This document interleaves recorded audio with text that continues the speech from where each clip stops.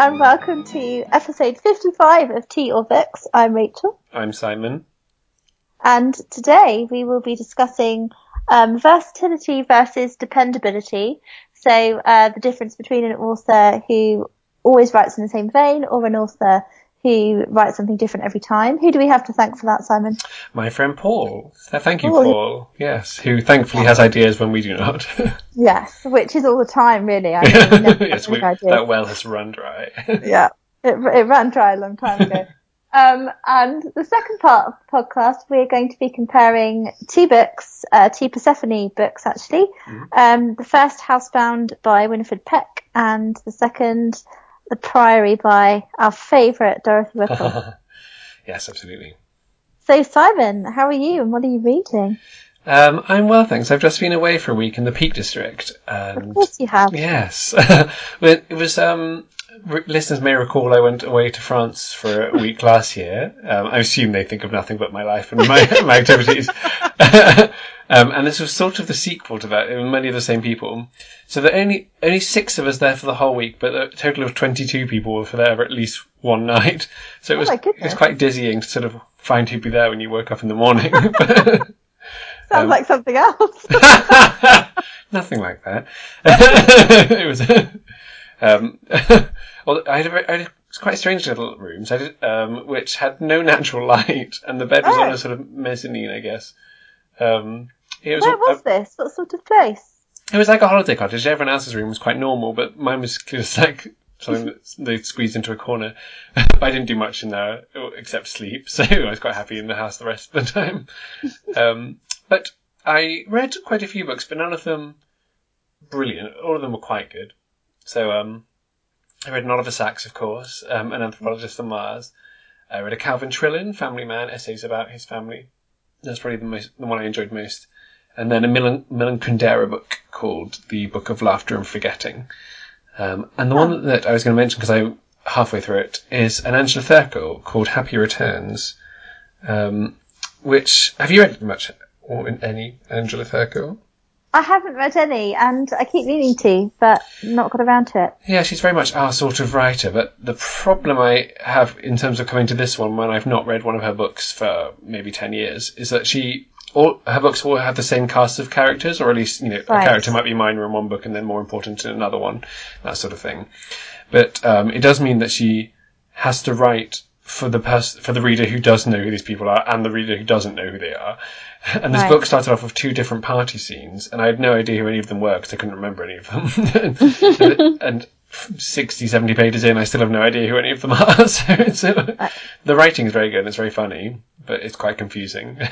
I picked it because I thought I hadn't heard anyone talk about it before, so I thought it might be fun to read a lesser known one, but perhaps that wasn't a good idea. Perhaps I should have saved that till I'd read some of the better known ones.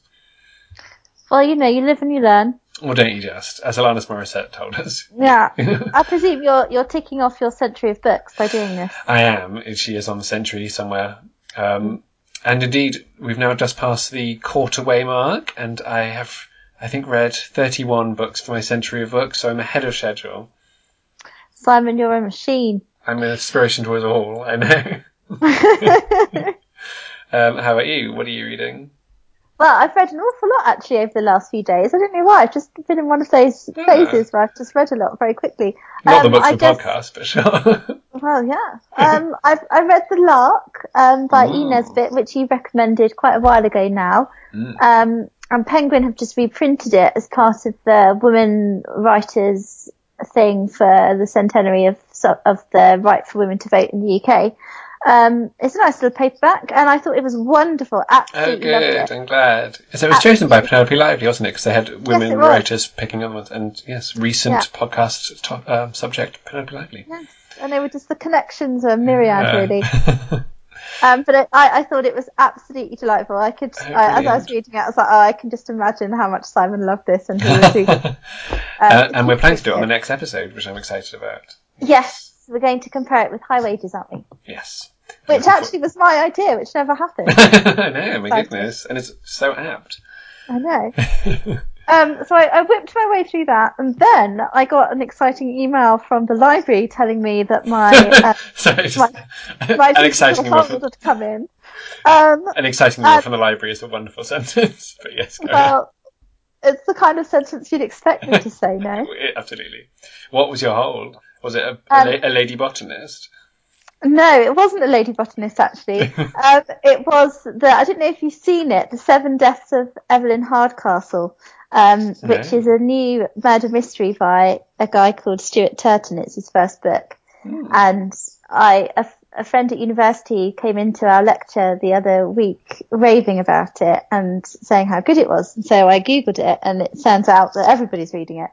And I thought, I thought I have to get this book, but I didn't want to spend, £15 on a new hardback in case I didn't like it. So I put myself on the hold list at the library. And I finally got it, and I read it in 24 hours. I stayed up till 1 o'clock in the morning. It's one of the best books I've read in a very long time. Oh my goodness. So 7 Deaths of Evelyn Hardcastle, did you say? Yeah, so good. It's really clever. So the premise, basically, you have to suspend your disbelief. Okay, consider it suspended. Yeah, so it's set in a kind of 1930s house party, which is the sort of thing that you'd love, sure. I'm already ordering a copy, yes. And the premise is there's this guy who wakes up every day in a different body of one of the guests at the house, retaining his memories of the previous day. And it turns out that he's trapped there in a sort of purgatory until he solves the mystery of who killed Evelyn Hardcastle. And so he has an 8-day cycle in which to solve this murder, waking up in the body of somebody different each day, so he sees it from different perspectives. And as the days pass, he makes more connections, and he's able to leave messages and letters and talk to his past self. So it's all a little bit. This sounds so good. Really good. It's a bit confusing at first, but once you get into it, it's just so good. And I when you're just like, I need to know what's going to happen, so I just need to just keep reading. I was booked to go to the cinema. I didn't go. I was really tired and falling asleep. I was like, I have to know what happens. It's so good. Oh my gosh, maybe we should do this on the podcast. Yeah, I think you'd love it. I'm looking it in the library right now. There's a copy available somewhere. Where is it? Oxfordshire County Library. It's available in my local library. You've got to get yourself down there tomorrow. I'm going to. My goodness. That sounds so exciting. Well recommended. Yeah, it's really, really good. So I'm very grateful to my university friend for recommending it to me. So yeah, I've just read that, and then I've also been reading some of the Carnegie shortlist has been made this last month. Of the latest 8 books that are up for the Carnegie Prize. So I've been reading some of those to check that they're not full of awful things to give to 11-year-old children. I haven't massively enjoyed any of them so far. But I'm holding out for some good ones. Although actually I did read The Hate You Give, which I don't know if you've seen it being advertised. Yes, so on Twitter and things, yeah. Yeah, and I actually really, really enjoyed that. I found it quite thought-provoking. I was a bit confused at first. I had an embarrassing conversation in the staff room where it turns out that apparently I'm a 90-year-old trapped in a 31-year-old's body. I'm just really struggling. I don't understand what all this slang means. I'm like, how are we supposed to know what this slang means? And everyone else was like, it means this, it means that. I was like, oh, well, obviously I'm just old-fashioned then. So once people had explained to me what things meant, then I got it. Yeah, so I really enjoyed it. Good. Yeah. It's one. Yes, I think it's one of those books I'm unlikely to ever read, mostly because it's got the letter U for you in the title. I've also just looked up this Evelyn Hardcastle book. 528 pages. Long. Gosh. I know. You still read it in 24 hours. Wow. They fly by. Well, less than 24 hours. Yeah. I must have read it I started reading it at about 6 o'clock in the evening, and I finished at 1 o'clock. Oh, wow. Gosh. Well, okay. Sorry, Century of Books. You're going to be thrown out by this. Well, before we get to Infatuated, but talking about a book that I've not read, yes, thank you to Paul for who came up with the first half of this podcast. And in fact, the way you phrased it was something like, if an author you really liked published a book in a completely different genre, would you want to read it? But I thought that we could extend that to versatility versus dependability, not least because that's easier to write in the subject line of a blog post. Were your first thoughts, were there particular authors that came to mind to characterise either of these two qualities? Yeah, I think so. And for me, the most dependable author that I can think of, which is very fitting for the podcast, is Dorothy Whipple. I know what I'm going to get every time I pick up one of her books, and she never disappoints. And I think the fact that I know exactly what to expect and how I'm going to feel and what sort of world I'm going to be in means that she's a writer that I can choose based on my mood, and I'll know that I'll be satisfied if I'm in that particular mood, or I need picking up, or I want some comfort reading. I know that I'm always going to get that. And I like the fact that I can reach for her when I need her and know what I'm going to get. And there are other authors that I haven't had that experience with. So Margarita Lasky, another Persephone author. I mean, every time you read one of her books, it's a completely different genre. It's a different type of writing, a different tone. I mean, it's just a completely different story, different time settings, which in one way I'm in awe of how she could create so many different types of writing and genres, and was obviously interested in and knowledgeable about so many different areas. But it means that you can't think, oh yes, I'll pick up a Margarita Lasky I haven't read and know that you're going to feel XYZ about it, or feel the same way as you did about a previous book, because each one is, a complete, it's like all different authors really, I think. Yeah, I hadn't thought of her, but she's a really good example for that. I think I've read 4 or 5, and in fact, excited about the new Persephone, Tory Heaven, coming out. I have that on my bookshelf waiting for me. Ah, lovely. In fact, I think mine might have arrived in the post today. That might be the parcel that... she's a great example for that. I think I found it easier to think of authors for the dependability. And I guess for both of these traits, you have to have some fairly extensive familiarity with an author to know which one they fit into. Yeah. But people like, the 3 I wrote down, because I made notes, for dependability, are P.G. Wodehouse, Agatha Christie, and Richard Crompton. And I guess we're talking about dependability in terms of doing the same sort of book each time, because there's some variety in quality, particularly with Christie and all that sort of thing. But you're never going to pick up a P.G. Wodehouse and find out that it's, an earnest exploration of the psyche or something. And I guess Christie goes, the spy books are a bit different from the detective books, and I don't particularly enjoy the spy books. And obviously she wrote romance novels under a pseudonym, so that's a whole different thing. But generally, I'm not surprised with what I'm getting when I pick up any of those authors. And Richard Crompton is the most consistent, is a kind way of putting it. Repetitive could be another one. That her cast of characters only really change their name.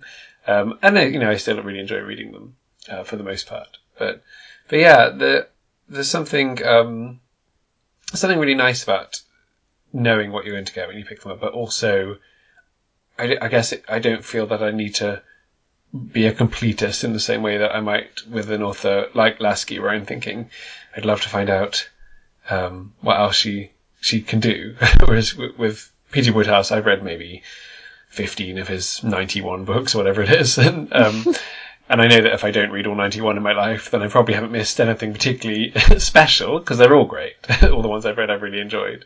But yes, there's nothing lurking well, maybe there is, but as far as I'm aware, there's nothing unexpected in his oeuvre.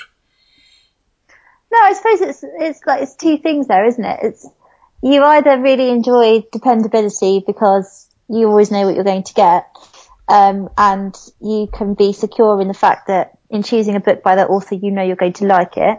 But at the same time, if it is always the same thing, do you get to a point where you think, actually, there's not much point me reading much more of this author, because it's just going to be the same story, just repeated over and over again, the same characters, the same stereotypes, the same tropes, the same settings. Do you think sometimes it can get a bit dull, predictable?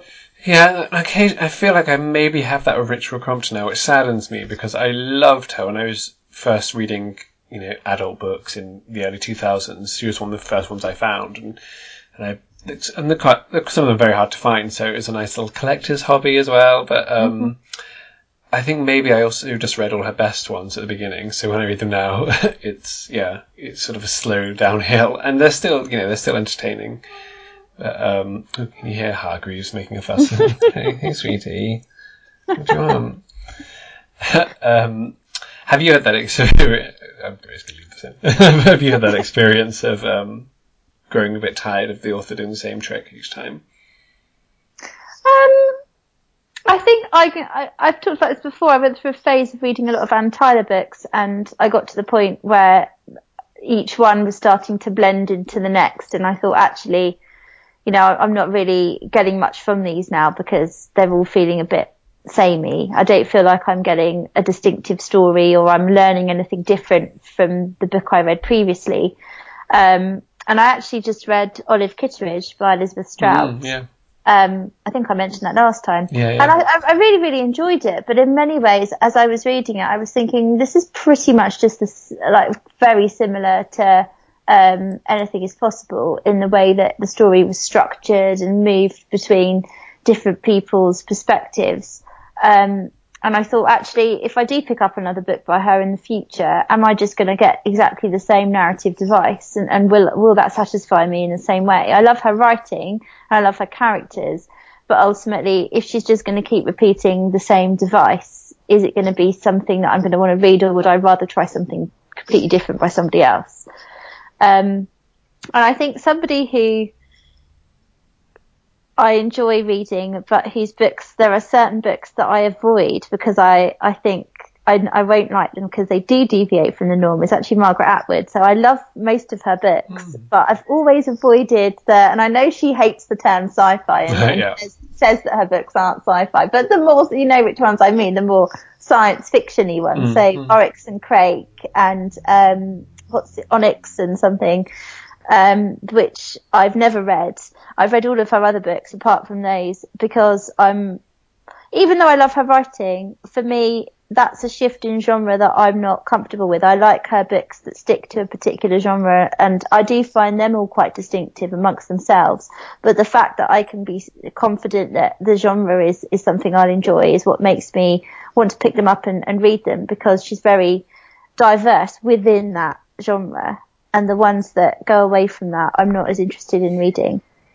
Yeah, I found that a bit with Alan Ayckbourn as well. I got some of his, it was a collection of audiobooks of his plays, dramatised. Well, not dramatised, they are dramas, but you know what I mean.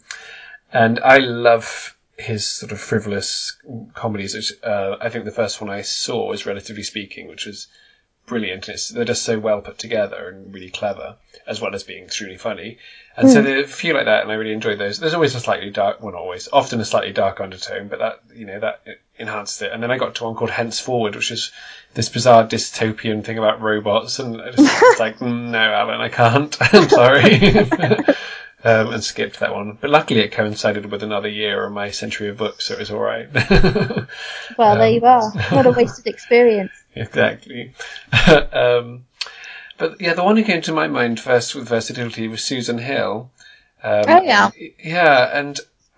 and she uses the same name for all her books, but sometimes it feels a bit like, Stephen King will have Richard Bachman, I think, as a pseudonym, or those authors who write one genre under a pseudonym or one under their own name.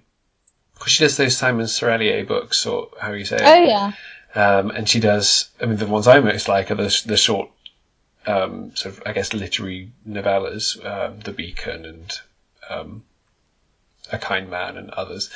And the marketing departments of the various publishing houses she writes for obviously know which pile to put them in, because they're always designed quite differently from another, but very identifiable in that sort of genre. So with her, I just basically ignore all the things that I don't want to read, because I don't want to read long crime novels. so I ignore those. But I do want to read well, yeah, the novellas and, of course, the books about reading that you are such a fan of as well. Yes, well, we all know how I feel about Susan Hill. But yeah, I think actually something that you've just said there I'll pick up on is the idea of marketing. And I think a lot in recent years where especially authors who have now died and there are reprints of their entire back catalogue, they seem to all be published with the same design or colorway or something like that to link them all together. And there's an encouragement there from publishers to see an author's body of work as being quite homogenous, yeah, and fitting within a particular theme. You know, if you pick up this book, it's going to be the same as this book. Like, they're all very similar. They're all something, you know, you can buy all of them and be confident that you'll enjoy every one. And actually, there's one case in particular that I'm thinking of that's been true, which is the Barbara Pym books that were reprinted by Virago quite recently. And they've all got those sorts of chiclety style covers, which, you know, that's a different debate. But none of those have disappointed, and actually they are all very similar, but also very different in their plots and things. And the characters that some of the characters do feature in different books, but each one is very distinctive, is basically what I'm trying to say. And I quite like that. I like the fact that I can go into the shop and I know what those books look like and I can pick them up. But I think there's a danger in doing that at the same time, because, for example, an author like Margaret Atwood or someone like Hilary Mantel, for example, trying to put all of their books in the same generic category and put them all with the same pretty covers to attract people to buy all of them is setting readers up for an expectation that they're going to get something similar every time, and that's simply not the case. That's true, and I found the same to go to a recent author we've done with Penelope Fitzgerald. I've got a matching set of many of her books, but whilst the quality, I think, is consistent, and this a sort of authorial tone, I guess, that you would identify her writing, but she either writes these modern novels, or modern to when she was writing them, or historical fiction. Beryl Bainbridge, the same, I guess. She switched halfway through her career from very autobiographical novels to, you know, writing about young Hitler and the Titanic, and not in the same book, different books. That would be very interesting. Yeah, exactly. Young Hitler on the Titanic. And yeah, that's sort of they're dependable in the sense that I think if you like one Penelope Fitzgerald novel, you'll probably like another one, but they're certainly not the same sorts of books. And in fact, what you were saying about marketing, or we were both saying about marketing, made me think of E.M. Delafield and the Provincial Lady books, where they took Straw Without Bricks and called it The Provincial Lady in Russia, which is playing on that sense of consistency and dependability, but anyone who thinks they're picking up a Provincial Lady book when they then read a non-fiction account of visiting communes is going to be sorely disappointed. Yes. In fact, I got in an argument with an author over whether there were 4 or 5 Provincial Lady books, because saying, "Don't be fooled by the marketing, you're wrong." And she's someone who I think has 2 quite distinct styles, you know, the very funny and the very bleak. Yes. And they're often, even her bleak novels have humour in them, but they're very different. So someone who has only loved The Provincial Lady, picking up Consequences, say, Persephone book, would be rather shocked. In fact, I was quite shocked when I read it, I think. I remember being quite disappointed by that, actually. And the same with Saplings, actually, by Noel Streatfeild. If you only know Noel Streatfeild for having read Ballet Shoes and such books like that, you pick up Saplings and like, this is an horrible, sad story. Yes.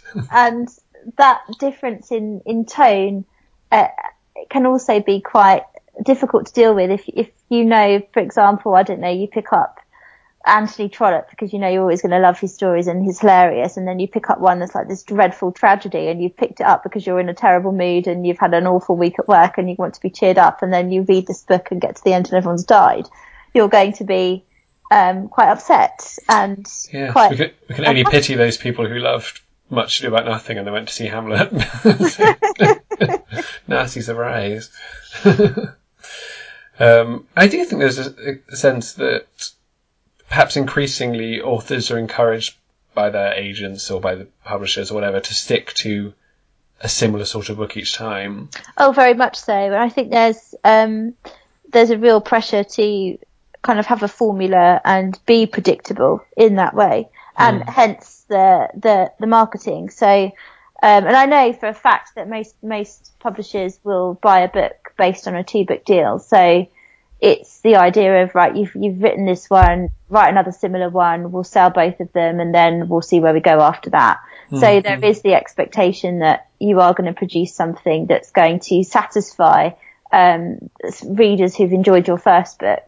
And that, I think there is obviously I think if you're interested in writing historical fiction in the first place, you probably are going to be looking to write historical fiction more than you might do another one. But I do think there's a danger there in discouraging people from experimenting and from having a go at doing something different. Yeah, I think that is a shame, because on the one hand you do want something dependable, and that's, the basis of publishers making those decisions, I suppose. They're not trying to make things awful for people. They just want, but as an author, it must be very frustrating if you want to experiment. I mean, some authors are very happy writing the same sort of books each time, I'm sure. But one author, one of the reasons I love A.A. Milne so much is that I think he is the best of both worlds in this case, in that he wrote a huge variety of types of book, types of medium, as well, so plays, poetry, novels, essays. But there's the same voice and the same sort of, very characteristic voice is the best word probably for it. Yes, in all of those, I'd never mistake it for not being A.A. Milne, even when he's being more somber or there's something that unites them all. The authors who can do versatility whilst maintaining dependability, somehow giving you more of the same, but sufficiently different that it keeps you interested, are the best ones, I think. But it's a tricky feat to perform. It is. I think you have to be very skilled, and I think there is an element of liking an author's voice and their way of writing and their style of writing, and there probably are writers who I can't think of off the top of my head who, like for example, William Maxwell. Now, all of his books are quite different, different settings, different time periods. They've all got a similar tone to them, but because the quality of his writing is so breathtaking, I know whatever he writes, I'm going to love. Yeah, and then there's someone like his friend Sylvia Townsend Warner, where I know that I'm not universal in thinking this, but I love Lolly Willows, and I really don't particularly like most of her other novels. So for me, the quality of her writing, whilst it's still there, isn't enough to keep me interested in the books that are set in times and countries that I don't think she has the same sort of authoritative voice in, or perhaps that just don't interest me as much. So yeah, it is a mixed bag, which is a shame. And then yes, of course, Frank Baker, Miss Hargreaves, I should say. The cat's changed me. Writes the same sort of book each time, but only one of them was good. So it can happen that even dependability is not dependable. Well, sounds very profound, doesn't it? Or like nonsense. I didn't know one of the two. We'll go with profound. Thank you. Well, I think we should probably make a decision. I think for me, I would go with dependability, because I like to know what to expect. I like to be surprised sometimes, but if I want to be surprised, I'll try a different author. Yeah, very good point. I think I'm the same. I very much admire versatility, and it's one of those things that whenever someone says they write a different book each time, it's meant as a compliment, and is a compliment. But I would rather... I think often when I'm turning to an author I've read lots of times before, it's because I want more of the same, and because I want, and it is those, Woodhouse, Christie, Crompton, they are comfort reads. Yeah. So, yes, I don't want to be jolted out of my comfort. No.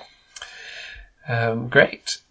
And speaking of Dorothy Whipple, as we were a long time ago, yes, in the second half of this episode, we're comparing The Priory by Dorothy Whipple and Housebound by Winifred Peck, which I think were probably... Are they both 1940s? No. Housebound's a bit later. No. No, I think they're both 30s, actually. Oh, right. I think Housebound...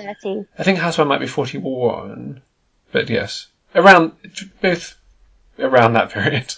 The Second World War definitely started in Housebound. So. Yeah. Oh, right. Yes. So very similar, within a few years of each other. Do you mind introducing us to The Priory if I give a Housebound? Or would you rather do the other way?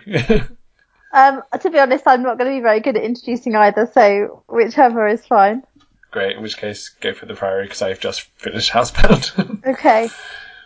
So The Priory, I'm warning here, I haven't read this book in about 10 years. It's so long ago, I don't even have a review of it on my blog because I read it before I started blogging. But it is about the Marwood family, so Christine and Penelope, who are in their very early 20s, who live with their widowed father and weird aunt who likes to paint awful paintings, in an enormous house in the countryside, and they are sort of trapped there really. They still behave like children, they still live in the nursery.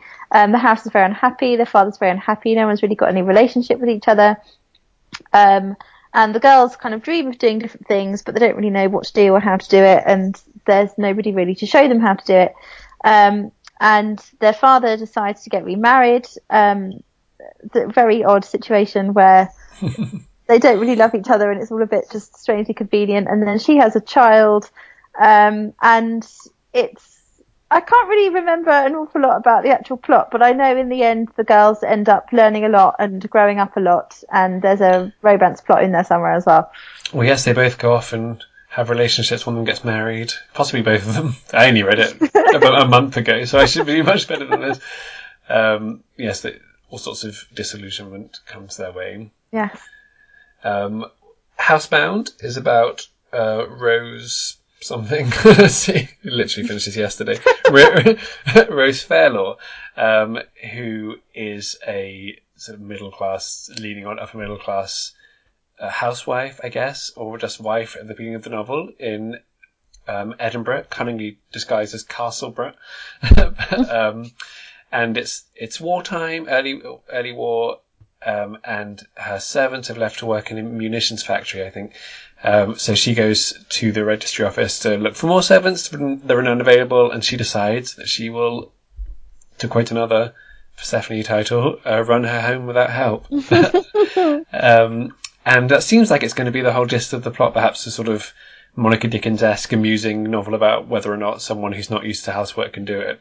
And there's certainly elements of that, but it becomes a much deeper story, I guess, about unsatisfactory marriage, and having children fighting in the war, and a distant relationship with her daughter, and the catalyst for many of the later events of the novel is the arrival of a major. There's a major in both these novels, who becomes friends with Rose, but also knows her grown-up daughter Flora. That'll leave for now. Ah, very good. So yes, I read The Priory earlier this year. You read it a long time ago. Do you remember where it was in sort of order of your Whipple reading? Yeah, I think it was one of the first Whipples I read. I think my first one was Someone at a Distance. I think it might actually have been the second one that I read, and I remember absolutely loving it. It's such a nice long book to get into. It's like 500 something pages, isn't it? It's enormous, yes. It's really long, and I really enjoyed the story. I found it very different to Someone at a Distance. I liked the girls and this idea of them being trapped in this house, and it's a bit of a Bildungsroman, I suppose, in the sense that they need to, they're women, but really they're children, and they need to grow up, and everyone's all a bit selfish and self-interested, and even though not everybody sorts themselves out by the end, I just thought, and I thought it was a really interesting period piece as well, thinking about how for upper middle class girls at that time, there still really wasn't opportunities for them to have jobs, to have an education. Their only option was marriage, and if you didn't find somebody or didn't meet anybody, then what would you end up doing? And I think their aunt is a bit of an example of that. She's a terrible watercolour painter, and that's all she spends her life doing. And there is a real sense there of frustration and entrapment, which I thought came through really well. Yeah, it's interesting. Both these novels are about what happens after a family is split up by, I think, death in both cases, and remarriage, but in quite different ways. But so you say in the Priory, these daughters are still living in the nursery, even though they're adults, very young adults, but adults. And it sort of treads that uneasy line between comedy and tragedy for a lot of the time, because I think there is a lot funny, particularly at the beginning of the novel. I mean, one of my favourite moments is the Major makes this proposal over the phone because he doesn't want to waste the trip of walking around to the house to propose to Anthea in case she says no. Phone call I'm willing to make.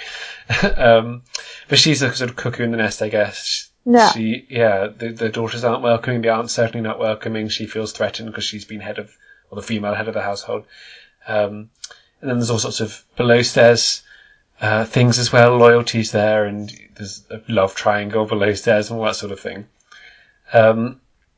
I think one of the things I liked about Housebound that perhaps for me was lacking in the Priory, which I did really enjoy, is that focus on a certain situation or a certain person, I guess, because it does feel a bit. I never quite worked out where the focus of the novel was. We kept going between different viewpoints, and then out of the house, it seemed odd to me that how much of the novel wasn't at the Priory, considering it was called the Priory. Yeah. Whereas Housebound, so we've got this very sympathetic main character who's sort of like a real Mrs. Miniver, i.e. like a Mrs. Miniver, but not so perfect. Yeah. And I thought one of my favourite things about the novel is how realistic the portrait of the marriage seems, because it's not like they don't hate each other, but they're also not, the stiff upper lip British couple facing the war together, united sort of thing. Basically, they marry because they're both widowed, I think. Yes. And they both want a partner to help look after their respective children. They've both got children for their first marriage. They have one child together. She loves his child. He loves her child. They didn't seem particularly fond of their own. And it was, I thought, really interesting the way that she had that imperfect marriage, but very conceivable marriage, and they're trying to work through that together, but without really talking about it. I think it's a very interesting depiction of marriage, actually, because, as you say, they don't hate each other. They're perfectly fine with each other. There's a kind of affection there, but there's no love anymore. There's no passion, and they've both forgotten who they are, and there's that kind of upper class inability to communicate between them. Like, both of them know something, they're not happy, but they wouldn't dream of actually talking to each other about it. And that house is just thick with everyone's silence of not really saying anything. And Flora is the only one really who is kind of rebellious, and I suppose her frustration and her difficult nature that her mother finds it so hard to deal with is probably because she's been brought up in an environment where no one ever does say what they really think, and emotionally stunted, really. Yeah, and she's had this she's dramatised her, terrible childhood and how awful her mother is, as we learn through the Major's viewpoint, because he's coming with this preconceptions of what Rose is like, and it's interesting to see, I guess, the histrionic teenager. Earlier than we might expect. Yeah. I think as well it's a really powerful book from the perspective of looking at the impact of war and the long-term impact of war and how much the First World War ruined their lives, really. And that's not really something that you tend to see explored very much. You either get a book about World War One or you get a book about World War Two. And this book being set just before World War Two, or during World War Two, but with neither of the main characters, they're both too old to actually do anything. What you get is the memories of the previous one, and the reason they are where they are is because both of them lost their spouses before, and Rose was very much in love with her first husband. He got killed, and now she's having to send off the children that she loves to the war, and this generation that got stuck in the middle and is terribly scarred by what happened to them. And it makes you think about how many children and parents were destroyed by the First World War, really. Yeah, it's It's really interesting what you say. It does feel like a long shadow of World War One. It's right into World War Two in a way that I don't think I've come across before. And at the same time, it's recognising, like The Village by Margarita Lasky did, which we talked about a few episodes ago, how the Second World War would change class. And there's some really interesting. I mean, the whole premise of the book of her having to start doing housework is this really interesting class issue that, you know, her son says he doesn't want his mother to have rough hands and to do all the servants' work, and her husband's horrified that she might have to answer the door to tradespeople. Yeah. And ultimately, that doesn't really become the main focus of the book. The housework sort of just becomes part and parcel of her life. But I mean, it was quite amusing to read from my perspective what the housework entailed. Yes. As someone who doesn't dust every day. But yes, I think I probably dust maybe once every 3 months. She was constantly ashamed that she hadn't dusted everything each morning. Yeah, it's interesting. It's kind of fascinating to see how people really did feel that housework was just beneath them, and also what you were expected to do on a daily basis. It's like, look, come on, if you hoover every day, the dust is still going to be there. Just hoover once a week. I mean, sometimes at the very most. Yeah. Yeah, I mean, sometimes it's 2 weeks for me because, you know, as soon as I hoover, it's just dusty again. So I did find getting a cat makes me vacuum a lot more than I used to. Yeah, that must be a good incentive. I mean, to be honest, I might as well have a cat. The amount of hair that falls out of my head on a weekly basis because I have wooden floors. It's just disgusting. I'm like, oh god, wow, yeah. there's hair everywhere. I couldn't have my own wig shop.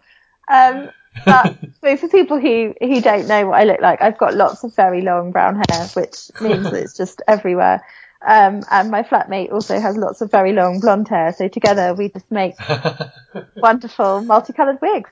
Lovely. So it's interesting what you said at the beginning about the book, because it does set up this expectation that it is going to be this dreadfully humorous take on, look, what a silly woman who's finally got to do for herself, and let's look at all the silly mistakes she does in trying to do everything by herself. And there is a small element of that, and I would actually, part of me wanted the book to be that, because I wanted to get more of an insight into the reality of what it was like for people to go from literally never lifting a finger in their own home, not even cooking for themselves, to suddenly having to take care of everything. And bearing in mind this is a time before you've got conveniences like we have, you know, it's very well whipping the hoover around for 5 minutes, but when you've got to brush the floors with a broom and then mop up and then get down on your hands and knees and scrub it, it's a completely different situation. And I can imagine it must have been pretty daunting. And while I love the book and I love the undercurrents in the story around it, I think there must be a book out there that really is about that. Well, have you read One Pair of Hands by Monica Dickens? I haven't, no. Oh, it's brilliant. It's not quite that, but she's a fairly privileged woman who decides that she's going to become a cook. Right. Mostly to write about it, but also she wants to see life and all that sort of thing. And it's based on Monica Dickens' actual experiences. And yeah, she becomes a cook in a variety of different houses, and it's extremely funny. And she's very bad at it when she starts, and she learns, etc. But yes, I recommend that heartily. Let's go back to The Priory. So yes, you said you really loved it. Were there any reservations you had about it, or comparisons with other Whipple novels? No, I just remember really loving it, and I don't know why I haven't read it since. I think it will be when I move into my new place and get all my books out. I think it will probably be the book I reread quite quickly. Because my mum actually has had and reread all of my Dorothy Whipples. I think actually this is one, and she really enjoyed this one as well. And it's quite a feat for her to get through a longer book, because it takes her quite a long time to read. And no, she really liked it as well. And I think for me, I liked it because I know you said it was a bit strange having stuff happening outside of the Priory, but I liked the fact it was quite a dynamic novel and you got lots of different stories and travelled around a bit. And I liked all the different characters and everyone's different kind of plot devices and the ways that the things that everyone wanted something slightly different. And I found the characters quite diverse and very individual. I just thought it was a really fascinating portrait. I loved, and it wasn't anything like what I expected either. Because I'm coming from, I'd read Someone at a Distance, and obviously there's always a darker current running underneath her novels, but this one is quite different to that. Nobody does anything terrible. It's just an interesting look at some strange people. It's a strange situation that she sets up. Yeah, I did really enjoy it. I don't want to come across like I didn't, but I think from the other Whipples I'd read, I was expecting perhaps more psychological depth to the characters, and I found everyone slightly heightened. So everyone would proclaim everything, and there'd be these big emotional moments, and then everyone would get on with it. In the next scene was something like, well, I think Someone at a Distance is her masterpiece. It was just so much, so nuanced and so well thought through and well structured. Whereas The Prairie felt more like a really entertaining, quite funny and quite melodramatic soap opera, which, I love a soap opera, so that's fine. But I don't think any of the characters ever felt completely real to me in the way that the ones in Housebound do. No. Well, I really want to reread it now because I think it's probably the Persephone book I remember the least, strangely enough. And it's the one I think it's the only one I've never reread. And I wonder okay. I think maybe the length put me off. So, I do need to get back to it. But I wouldn't say it was my favourite, Whipple. I think Greenbanks will always be my favourite, but I think she's doing something quite different in The Priory. I think she tries to kind of do something a bit like Greenbanks in setting it all in one house, but where Greenbanks is more successful at doing that, this one ends up straying around. I think perhaps she's experimenting a bit. Yeah. And have you read any other Winifred Peck?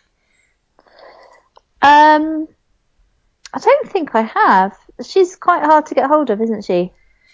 Yeah, the Farid Middlebrow publishers have just done at least one of hers. Okay. She wrote some detective novels as well, I think. I think I've got one called Arrest the Bishop, which I think is a detective, or at least a crime novel. And Bewildering Cares they republished, but I've not read anything else by her. I do have those two and maybe one more. But Bewildering Cares is about the life of a vicar's wife, so I really should read that one. Oh yes, I remember seeing that. No, I should read that, because I do think her writing is lovely. Yeah, I just read a review of it on Claire the Captive Reader's blog, and she wasn't a huge fan, but she didn't hate it, but wasn't as impressed as she was hoping, which is sort of put me off, but also sort of makes me want to see if I agree. But yes, it'd be interesting to see if she is dependable or versatile. Well, yes. Wow. Do you have more you want to say about these, or shall we come to our book decision making? Yes. Well, which one are you going to choose for these books you don't remember? I think I would actually go for Housebound because of its unexpectedness and the emotional depth of it, which I found quite moving. I remember actually crying a couple of times reading it and thinking it was just it communicated something essential about humanity, which touched me deeply. Yeah. I think I would also go for Housebound. I think I really like both of them, but I think it's a really interesting novel, and it's the sort of book I wish that they'd made a 1940s film out of. It would have Greer Garson or someone playing would have been great. I did look up to see if anyone had made any films of Winifred Peck novels, because she seemed the sort of first thing they might have done, but IMDb says no. Maybe somebody needs to address the balance, because it's just we get endless repeats of Austen and Agatha Christie, which, don't get me wrong, I love, but it would be nice to have some TV series of different authors, wouldn't it? Yeah, Miranda Richardson, if you're listening, I think you'd be great in an ITV drama of this. So, make it happen. Yeah. There we go. We're in complete agreement with our decisions today. Isn't that nice? Wow, look at that. It happens sometimes. And yes, in the next episode, we will be doing another Dorothy Ripple, High Wages, another Persephone, and the 1922 novel The Lark by E. Nesbit, which I'm very much looking forward to rereading. Oh, it's such a lovely book. And I even have a gap for 1922 on my century of books. Oh, there we are. I know. And I think I've almost finished the 1920s. It's going to be a bleak year in December when I have to just read the 1970s. You need to spread it out a bit. I know, but I love the 1920s. Anyway, thanks for listening, everyone. Bye. Bye. Simon here. Just a quick word to say that you can support the podcast at patreon.com/TOrbooks. Special thanks to Elizabeth and Randy, and thanks to everyone else who has supported us there.